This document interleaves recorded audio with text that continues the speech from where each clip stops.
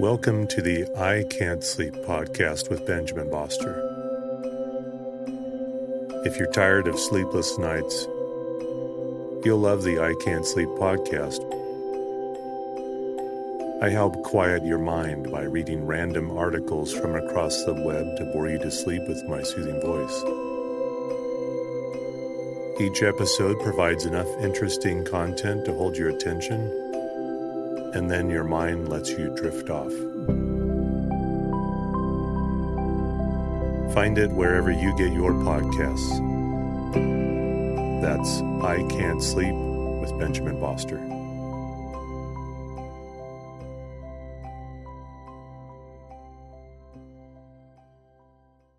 The Hargan women seemed to have it all. From the outside looking in, we were blessed. My mom was amazing. But as detectives would soon learn, there was a lot going on inside the Hargan household. Ashley and I have been calling my mom and the house and Helen.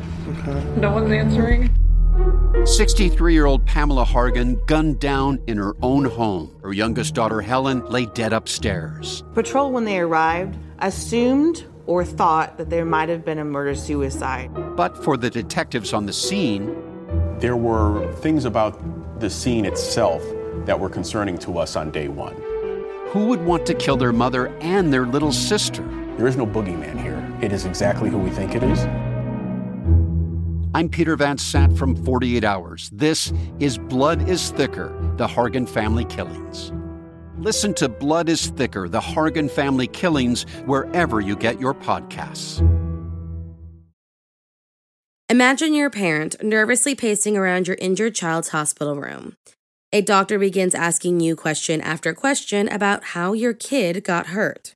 You begin to realize that they are asking about your involvement in the accident. Where were you when he fell? How did he actually fall? And then you slowly start to see that they think you hurt your child intentionally.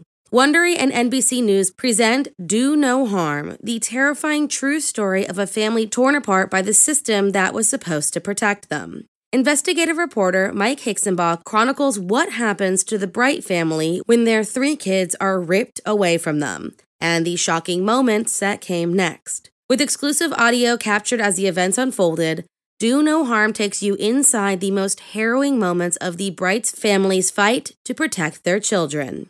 Wondery, the makers of Dr. Death, Dirty John, and The Shrink Next Door, and NBC News, the team behind Dateline, The Thing About Pam, and Motive for Murder join forces to bring you an investigative true crime show unlike any other, Do No Harm. You are about to hear a preview of Do No Harm. While you're listening, be sure to subscribe to Do No Harm on Apple Podcasts. Join Wondery Plus in the Wondery app to listen to the episode 1 week early and ad-free. It was 5:30 on a Wednesday evening in Tomball, Texas. LeVar Jones pulled off the highway, put his car in park, and sent a text to his boss. Just an update. I'm waiting on law enforcement to meet me at the residence. As he would later testify, LeVar was worried about how this night might play out. I do believe that they will give me a hard time. That's why I have not initiated yet, so I'll wait and play it by ear. 2 hours later, he was still waiting. The police backup he'd requested wasn't on the way, and LeVar decided to go it alone. I'm going to go ahead and attempt to initiate. He drove north on a tree-lined country road, passing pastures lined with white fences. Then he turned off into a newly built subdivision where all the trees were chopped down, but the streets are all named after them. Right turn on Pine Trace Drive, left on Hickory Lane, right on Black Birch. He pulled up outside a 2-story brick house with big glass windows, a small square of lawn. One of many that looked almost exactly like it. The home of Melissa and Dylan Bright. He was here because he believed that these two might harm their children. That they might already have harmed their children. That's why he had to act tonight. LeVar was nervous as he stepped out of his car and walked towards the front door. Inside the house, the Brights had reason to be nervous too. That's why they planned to record everything that night. Okay. It is 7:30, September 19th, and our meeting with LeVar, we've just been told that... LeVar didn't know, couldn't have known, that he was about to walk into the toughest fight of his career. A scandal that would rock the government agency where he works and raise serious questions, like, who's really looking out for children? And is this what it takes to keep them safe? Okay, calm down. No, it's my children. I can't calm down. I'm not. We're not gonna do that. And so we can't see our children until then? My breastfed son? You are taking him from my breast. Melissa. You are responsible for taking my child away from my breast. That was just a preview of Do No Harm from Wondery and NBC News. To hear the entire episode, subscribe to Do No Harm on Apple Podcasts. Join Wondery Plus in the Wondery app to listen early and ad-free. There were 2 more murders 15 miles away. When police arrived, they found the telephones and electricity lines described by one investigator as reminiscent of a weird religious... Morning. Couple murdered. Some stories seem too crazy to be real. On November 11th, 2013, a man was killed by a young woman, if she is to be believed, has a life stranger than fiction. So, if you like your coffee hot but your bones chilled, sit back and start your day with a morning cup of murder. On November 12th, 2013, residents of Sunbury, Pennsylvania, were shocked to see a mass of red and blue lights surrounding a residential backyard, all looking at a crumbled mass on the ground. What they found was the body of 42-year-old Troy LaFerrera, a man who, from what they could determine, had been stabbed to death the day before. Now, don't worry, this isn't about to be a cold case that takes years to solve with an open ending that will leave you unsatisfied. Because a quick look into his call history was about to lead them directly to his killers. But this is a story that turns pretty bizarre pretty quickly. The last call made on Troy's phone was to a number belonging to 19-year-old Miranda Barber. They brought her and her husband, 22-year-old Elliot Barber, in for questioning, and almost immediately, police were certain that these were their killers. Initially, Miranda cried self-defense. She said that the couple met Troy through an ad on Craigslist, that Miranda, with the consent of her brand new husband, Elliot, posted ads offering her delightful conversation in exchange for money. Elliot was adamant that his wife wasn't a sex worker, just a great conversationalist. But Miranda knew exactly what these ads led to. Troy LaFerrera agreed to pay $100, and the pair scheduled a meetup on November 11th, 2013 at the Susquehanna Valley Mall parking lot. Once the payment was made, the pair drove 6 miles to Sunbury to finish their transaction. Now, this is where the stories differed. Miranda continued stating that she and Troy met up and he began forcing himself on her, that she strangled him and stabbed him to death to keep him from assaulting her further. Elliot, on the other hand, had a much more macabre story to tell. According to him, he was hiding under a blanket in the backseat of the car, waiting for a signal from his wife. When she gave it, he jumped up, wrapped a cord around Troy's neck, and held him still while Miranda stabbed him 20 times. They then dumped the body, bought some cleaning supplies to get rid of the blood in their car, and then drove to a strip club to celebrate Elliot's 22nd birthday.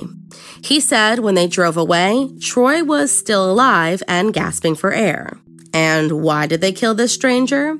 This was a well-thought-out, premeditated murder that the pair had been planning for weeks as a celebration of their recent wedding. Not only that, but that Miranda had known they were going to participate in murder together from the minute they met. That the only reason it took so long was because the others who they contacted either missed their appointments or just backed out. Troy was just the first to actually show up. Eventually, Miranda dropped the act and corroborated with her husband of 3 weeks' story. So, who was this killer couple and how did they wind up together? Well, Miranda Barber seemed to be the root of it all. According to sources, Miranda was molested by her uncle when she was just 4 years old, resulting in his prison sentence of 14 years. The incident was, obviously, extremely damaging, and Miranda never seemed to recover. The family moved away and tried to start over, moving to the Matanuska-Susitna borough in Alaska, where she and her sister could attend local schools in a quiet area. But it was here that the young runaway met a man known only as Forrest. The 25-year-old Satanist took in 12-year-old Miranda and from there groomed her to be his perfect follower. She became deeply involved in the dark side of Satanism and became completely enamored with this new man, even telling her mom on a visit that he owned her, showing a brand of a swastika on her neck and his name carved into her thigh as a symbol of his ownership. At 12 years old, Miranda began skipping school, became a sex worker, and a heroin addict. According to stories, she became pregnant, more than likely from this Forrest man, and was subjected to a brutal home abortion by the members of this satanic cult. And if all of this wasn't bad enough, according to Miranda, Forrest asked for a little bit more from his followers. When she was just 13 years old, Miranda killed a man who was indebted to the cult. He was the first in what was, quote, at least 22 people she killed between 2008 and 2013.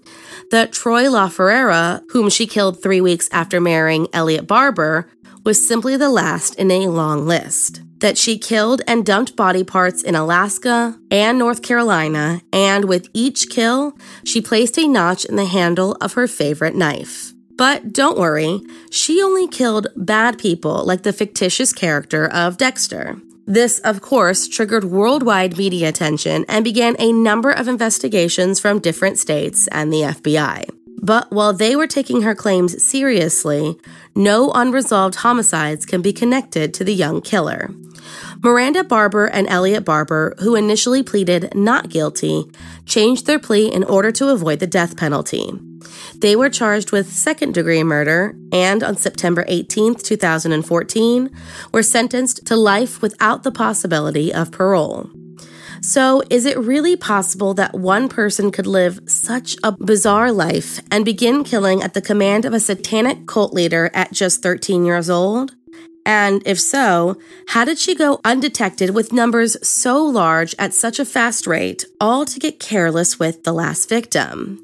Or was it all an attention-seeking mission to try and prolong her time in the spotlight and escape the death penalty? If Miranda is to be believed, she confessed to her life and murders to ensure she stayed behind bars, because if released, she would absolutely kill again.